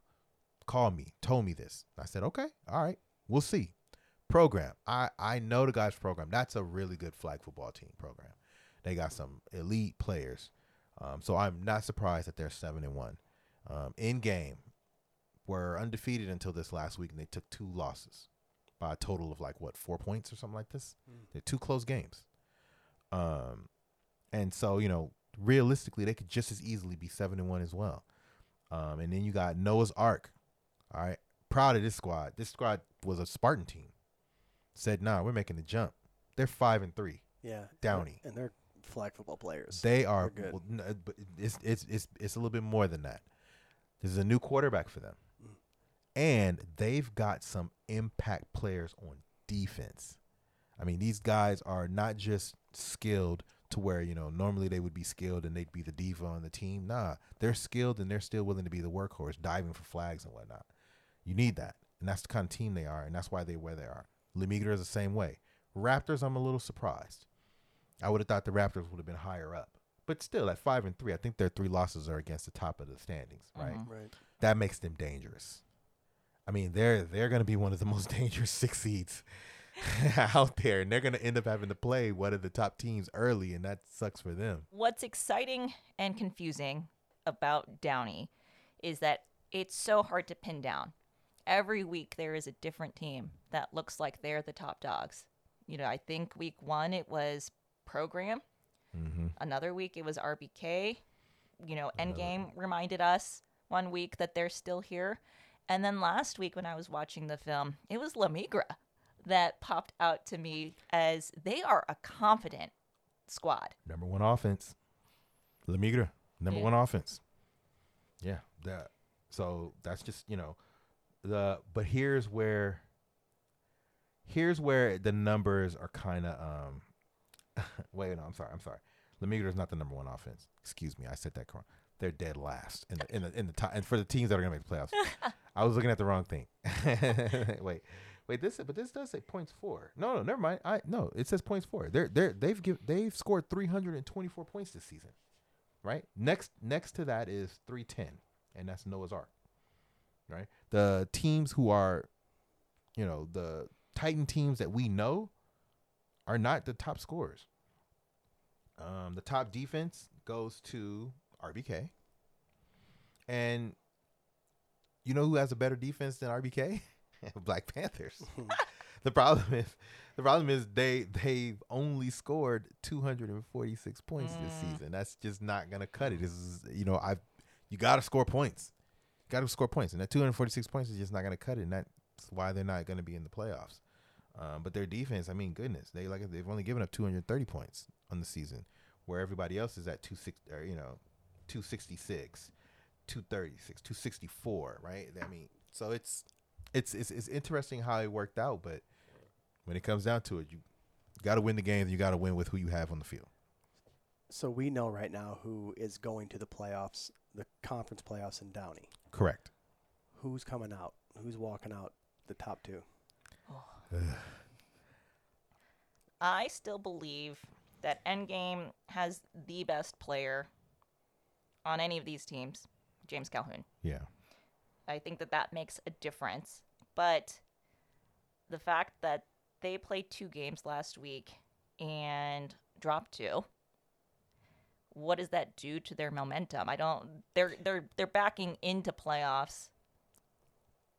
And they have to play the Raptors in the first round. That's who I think is one of the 2 teams. Raptors? Yep. I don't know what it is about the Raptors, but I just feel like that's the team that's coming out. If the Raptors were to beat Endgame, their next game is going to be against the number 1 RBK. Yeah. Because Raptors would be the 6th seed, having to play the top seed, RBK. You're right. Which would make the Raptors' road to the championship very difficult. Very difficult. And it would make the RBK's road. Because, I mean, like I said, the Raptors is going to be a really good 6th seed.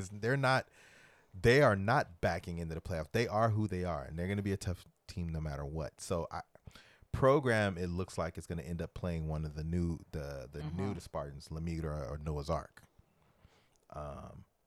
If that's the case, then I got to go with program. And you know what? No, I'm staying chalk. I'm saying program RBK. I'm going to go chalk. Program is one of those teams where I feel like every week they've given us a different look. And I think part of it is whether or not Flash is there. I think that's been, one factor. And Vi. Yeah, and Vi. But you know this about me. If I see something in a team and I'm like, oh, yeah, they're showing me something, I'm taking them all the way. And so last week when I was watching Lamigra, I was like, damn, this team is so confident. They look like they know that they're going to make the play on every play. And, man, they really might pull off an upset. And so I'm just going to put it out there. I'm going to go with Lamigra and RBK. Ooh. Hey, listen. I like it. But then in San Diego, that bit me in the butt because I thought that Flash was going to be that team. And spoiler alert, Flash was not that team. Okay, I saw him in person and I knew it. I didn't have to see him in person. The internal conflict that they had was going to be too much to overcome. Sometimes film lies to me. Yeah. I mean, that's a good segue in San Diego. Yeah. And they crowned a champion. Yeah, we didn't get, this isn't super timely because it did happen a couple weeks ago. Mm-hmm. But it came down to the 2 teams that we thought it would come down to. Yep. Yeah. We knew it was going to be Pericos and Viper. I mean, just, all season they've been the top 2 in San Diego. It was just going to be whether or not a team like X-Rated would be able to crash the party. And here's the thing about X-Rated. They have a lot of players that I think are very, very good flag football players.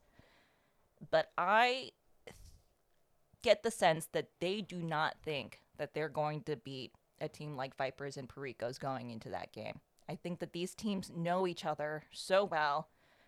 They travel together. They play in different leagues that I think that those players on X-Rated have built up sort of the sixth sense walking into the games, not thinking that they can win. I'm going to tell you why Pericos won that game. And it comes down to the middle. The Vipers don't really have that center. You know, that chip and release guy, that guy who's going to keep the rush on you, who's going to be. They were playing one of their rushers at center because of an injury, and it was unfortunate. But I think it messed up some of the chemistry of their offense, and so Vipers couldn't come out and they couldn't really run their offense the way they did just the week before in the semifinal game. Now, I've always said no excuses. You play with who you have out there. Pericos had some injuries. They played through it, and they played well. And Kenny M came out, and he was like, I'm going to show you guys that last week was a fluke. So he's like, you guys are going to get the business. And he did, man. He put it on him. I mean, he came out, he played championship ball, and that's why his team was right there behind him. They got Darius Walters back, and he's just, just his presence and his confidence out there. It made them championship worthy. They had that attitude coming in. They played that way. They played with that confidence. Their mettle wasn't to be tested. And that's just the way it went. I mean, Darius said earlier in the year that everybody else is playing for second place. That was the quote of his. I don't know who's coming next season, but I want it to be more competitive. I don't know if we can get our wish, but I know that there's 3 San Diego teams I know of that could come and make this a much more competitive and make it look more like Downey at the top. Whether we'll get those teams out there, I don't know. As of right now, for tough league, Pericos is definitely top tier, and until somebody knocks them down off their pedestal, they're going to continue to be at the top. Well, if I'm looking at the Tough Cup coins, right now we have Pericos. We have Pericos at 246. Mm-hmm. We have the Vipers at 113. We have Flash at 55. And we have the Cobras at 14. Those are your top 4 teams. Now, there might be a tournament in between the fall season. But if there's not, there's one more season left before we find out who goes to the Yuletide tournament. I don't know if that means there's going to be I don't know what the season looks like next season. I know, but Joe. But the door's open. It's wide open. It's wide open. The number 4 team has 14 coins. Right? Yeah. I mean, then there's X-rated, and they have 12. They're sitting at the bottom. So it's wide open for any team to go to the Yuletide tournament. And the interesting thing about the Yuletide tournament is that it's going to be held the same weekend as LA, and they're actually going to be playing at the same location. It's going to be in San Clemente. It's going to be right in between both locations. That's smart. Orange County? It's in Orange County. And what's interesting about that, we've had some conversations with the managers, and they're pulling for a tough league Orange County. In this spot. This spot was like, hey, we heard of you. We want your business. Can you please come? That would do a tough league Orange County. Now, what would that do to Downey? That's going to take 2 teams that I know of for sure, one being RBK. They'll go to the Orange County. They'll go to Orange County. So it's an entirely different league now. Yeah. So they're not involved in Los Angeles anymore. Well, I don't know about entirely different. No, it is an entirely different league. It's no. I'm tough league. I'm saying they're not playing the competition that's in Los Angeles anymore. But the Orange County has a lot of good. That's what I hear. And if the teams that I'm thinking of are gonna play, because here's the thing, it's not just gonna be Orange County. There's a couple teams in Long Beach as well. So that San Clemente League is gonna get those Long Beach people. They're gonna get those Orange County people. Long Beach to.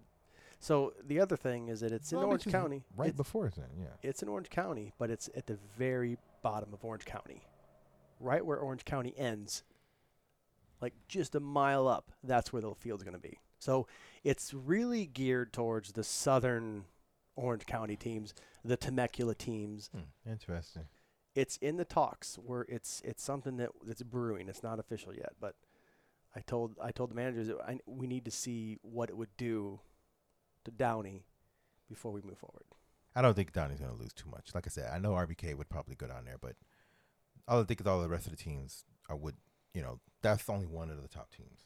I think Program, Raptors, In-Game, although if you include like Temecula teams, stuff like that. People like Calhoun and stuff will play for one of the teams that come from out there because that's where he comes from. So, I mean, some of the top teams may look a little different, but I think you'll still have the main competition still in Downey. Mm-hmm.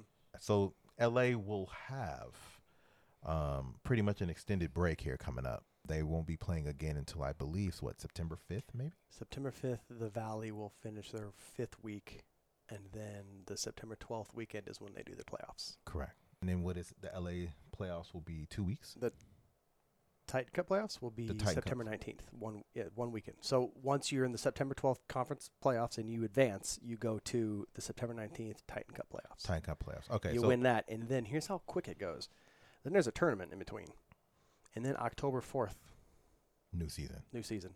And the other reason why we're doing it so fast like this is because we have to do the Yuletide tournament December 4th. Mm-hmm.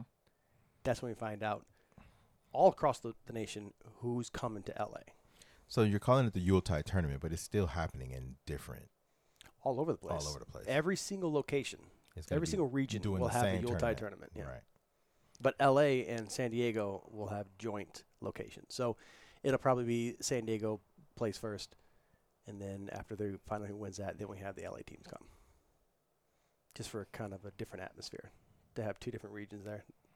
We are inching ever so close to the Yuletide tournament all over the tough regions. We're at different places in the season. Some regions have completed their seasons. They've crowned champions, getting ready for the next season. Yeah, we're at a different place. We have one more season left, the fall season, to see where we are. I'm excited for how this season is going to end, and I'm already excited for next season. Man, well, I'm Greg Ellis. I'm Diane Tenwakio. And this has been the League Lowdown.